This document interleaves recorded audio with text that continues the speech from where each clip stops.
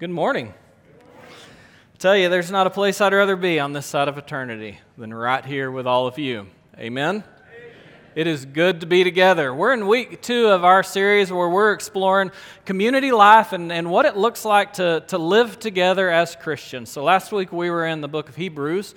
This week we're going to be in Acts chapter 2, and I would like for you all to turn there. We're going to read verses 42 through 47. For you, musical chairs is a fun game to play, especially when you're a kid, but I mean even into adulthood, it's kind of a fun game to play. You decide how many people are playing and you count them, and then you take that number minus 1, and you set that many chairs up in a circle.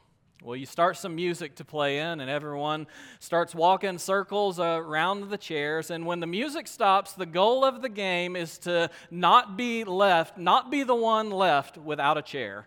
You need to have your bottom in the chair. And so as the game begins, it's really kind of fun and pretty calm, and one person is eliminated at a time. But as the game progresses and there becomes fewer and fewer chairs and fewer players, it can get pretty like musical chairs. There's a lot of people, and they're competing for a pretty limited subset of resources. Maybe you have different views on that. It may be that there's plenty of resources and too many people have gathered a lot of chairs. I'm not quite sure what I think about this. We know this. As I look out, there's a lot of people that have, and it pushes us towards love and good works. That's a state that we don't naturally settle to. This week, we're going to continue our studying of community life and examine the context of sharing, how people with stuff live together. To do so, I want to begin with this passage that we're familiar with. We read it at the beginning of our service. I want to read it again, Acts 2, 42 through 47. And they devoted themselves to the apostles' teaching and the fellowship, to the breaking of bread and the prayers. And awe came upon every soul, and many wonders and signs were being done through the apostles. And all who believed were together and had all things in common. And they were selling their possessions and belongings and distributing the proceeds to all as any had need. And day by day, attending the temple together and breaking bread in their homes, they received their food with glad and generous hearts, praising God and having favor with all the people. And the Lord added to their number, day by day, those who were being saved. I want to zero in on verse 44 and 45. And all who believed were together and had all things in common, and they were selling their possessions and belongings and distributing the proceeds to all as any had need. Does that make you as uncomfortable as it makes me? I mean, that's a difficult verse, I think, when we really slow down and read it like that. And as I was studying, I was asking myself, why? Why am I so inclined to just be on the same page? Were we to debate that? And we're certainly not here to debate that today, but I think the reality is that's kind of the world that we have grown up in. And as wealth disparities have become more prevalent, there's a lot of big questions that our society is asking, and a lot of big questions that I believe Christians, we have laws in place to protect property and life, and we expect the government to uphold those laws. We also prioritize and we live for the things that we get to enjoy above and beyond subsistence. So we come up to a passage like this that kind of challenges the way that we think about our things. It is remarkably not the way we live in any shape, form, or fashion. So before you allow your mind to jump to all of the reasons that this doesn't apply to you, we'll do a little bit of that here in a second. I think we need to slow down and be fair. We need to look at the context, and we need to look at really what we see and really what was happening here before we make judgments about how this applies to us. You see, here in Acts chapter 2, we're at the very beginning of the church getting rolling. Jesus in Acts chapter 1 verse 8 had set all the apostles down, all of the disciples, and he had told them, hey, that looked like at the very beginning stage. This wave through the water, and then instead of water skiing like some of you may have grown up doing, people do this thing called surfing, and it's basically like being at the ocean but behind the boat. And so they stand on this board and they follow this wave behind the boat. Well, as I look at the picture of Acts and what's happening, what I really see is this wave is being generated at the very beginning. And the book of Acts shows us how this wave makes its way through the lake of humanity and how it picks up momentum and really what it looks like for God to harness this energy and turn it in. See this fourfold example, part of the fabric of early Christianity. They were devoted to the apostles' teachings, to the breaking of bread, to fellowship, and to prayers. As we press into and kind of follow this wave throughout the book of Acts, I want to kind of explore a few verses. We're just going to kind of jump through and see some of the things that we see. Later on in Acts chapter 4, this was still in Jerusalem. This was before, kind of still at the very beginning. We see a verse that tells us that this was not a fluke. Very much so, they acted this way there at the beginning. Acts 4, 32 through 35. Now the full number of those who believed were of one heart and soul, and no one said that any of the things that belonged to him was his own, but they had everything in common. And with great power the apostles were giving their testimony to the resurrection of the Lord Jesus, and great grace was upon them all. And there was not a needy person among them, for as many were owners of lands or houses, sold them, and brought the proceeds of what was sold, and laid it at the apostles' feet, and it was distributed to each as any had need. Now, the church seemed to exist like this for about able to interact with one another. In Acts 8:3, we read, "But Saul," who would later be known as Paul, Saul was ravaging the church, and entering house after house, he dragged off men and women and committed them to prison. Now, that's interesting because you see, Paul, in order to persecute the Christians, went house by house. So they were still gathering as this community in the places that they allowed. They were sharing these spaces with one another. And as we move through Acts, we actually find that there's not a lot of focus on what community life looks like. The main thrust, everyone according to his ability to send relief to the brothers living in Judea. And they did so, sending it to the elders by the hand of Barnabas and Saul. You say, well, that's interesting. Well, I bring that one up to point out this. There was kind of a changing of the situation as the gospel spread and it was shared in Antioch. The disciples in Antioch heard, man, that church back in Jerusalem where everything started is about to have a rough time. And what did they do? They said, well, let's gather together some stuff, some aid, some resources, and send it with the disciples back to them, with the apostles back to them. These early Christians made it the habit of gathering together in homes and praying like they always had.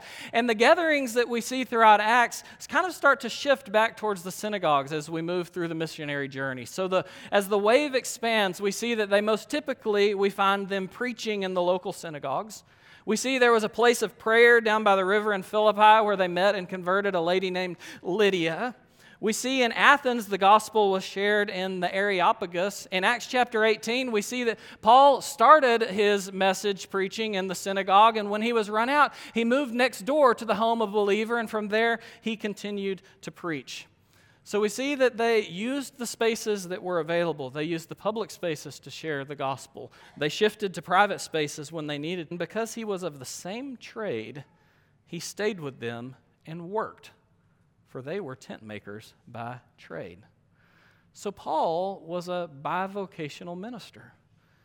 On the weekends, he would preach and clue that they had some sort of formalized gatherings, because on the first day of the week, it tells us that they gathered to break bread. Acts 27, on the first day of the week, when we were gathered together to break bread, Paul talked with them, intending to depart on the next day, and he prolonged his speech until midnight. So, we don't know if by this point they had reduced their gatherings from daily to weekly. It could be that this just happened to be one of the many occasions. What have we seen? Hey, I hope you are starting to develop this picture in your head of what the big picture of early Christianity looked like. As the gospel spread, believers continued to meet wherever was convenient, wherever stuff.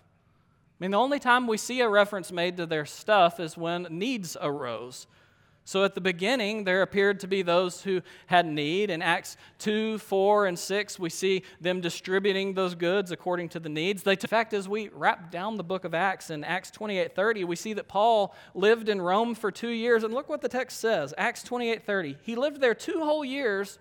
At his message, there appears to be no command for this behavior from the apostles that arose later on. The historical accounts are remarkably silent on their stuff and how they shared it, except under very specific circumstances. Now, we could look back to some of the teachings of Jesus, and Jesus had some strong words about stuff and things. So there was a rich young man that came to Jesus in Mark chapter 10, and he had some pretty pointed words for him. It says, Jesus looked at him and loved him and said to him, "You lack one thing, go. and sell all the dispensable for the sake of discipleship, but he doesn't directly command that they liquidate all of their assets. We can make an argument for some level of example, at least, and there's enough to go around, God said, and my people aren't going to have the poor among them. And then explain what we see happening here in Acts chapter 2. Are there any principles that should guide us to follow this same? He was a tax collector, and we see when Zacchaeus repented, interactions with people, it caused him to rethink. So why share? If it wasn't the apostles' teachings that led them to this sharing behavior, what was it? It was the fellowship. It was the special bond that they shared with one another because of their belief.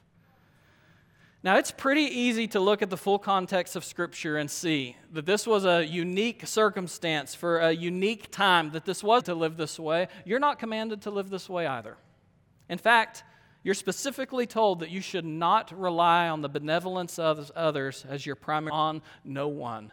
In other words, he's saying, hey, we've had this conversation before. I've already told you this. You need to work. You need to work so that you have things to give, so that you can contribute when there is a need. You need to pull your own weight. If you are an able-bodied Christian, then you need to be out there generating revenue and unity to build favor with the men around them. And I believe amongst a willing culture, which we're not always a part of, but when the culture is willing, the way that we interact with one another cultivates favor among them. It is a powerful piece of evidence that shows something supernatural is at work. I also believe that our relationships with one another are more important than our stuff. No one should be hungry or go without basic needs. That's a solid biblical principle. So in summary, we're called to work, to provide, to not rely on the benevolence of others for our sustenance. Biblically, we're all prepared. I wonder how firm of a hold our stuff has on us. Could we share if the need arose? Or if we were asked to give away our things, would we go away sad? More important than stuff. Do we really believe that the kingdom? But it's also wrong for someone among us to go without a basic need while others live lives of where we're not exactly sure what to do and how to think about it and the best way to move forward. And I think that we need to strive to taking care of one another, to living in a way that the kingdom of God and the fellowship of believers is more important than any. The sharing of all things in common. That was the main driving principle of this fellowship. So that we're reminded we have to love. Our relationships are more important than our have what you need, then that is enough. It doesn't matter. And you shouldn't look at the things that you have if you're one with much and take any comfort or pride or sense of superiority for them, because if you are called to give it to someone else, you need to be prepared to do that. Your stuff needs to be made available at the drop of a hat if needed. It's only temporary anyway. I don't know why we hold on so tight to it. Church, stuff's just stuff. It's things in common. So despite whether you're looking up the pay scale or down the pay scale, what we should see is not possessions, but fellow believers whom we have all things in common with. This is a community where we don't play musical chairs. We don't cultivate a false sense of scarcity. Community life is powerful. We can live with confidence.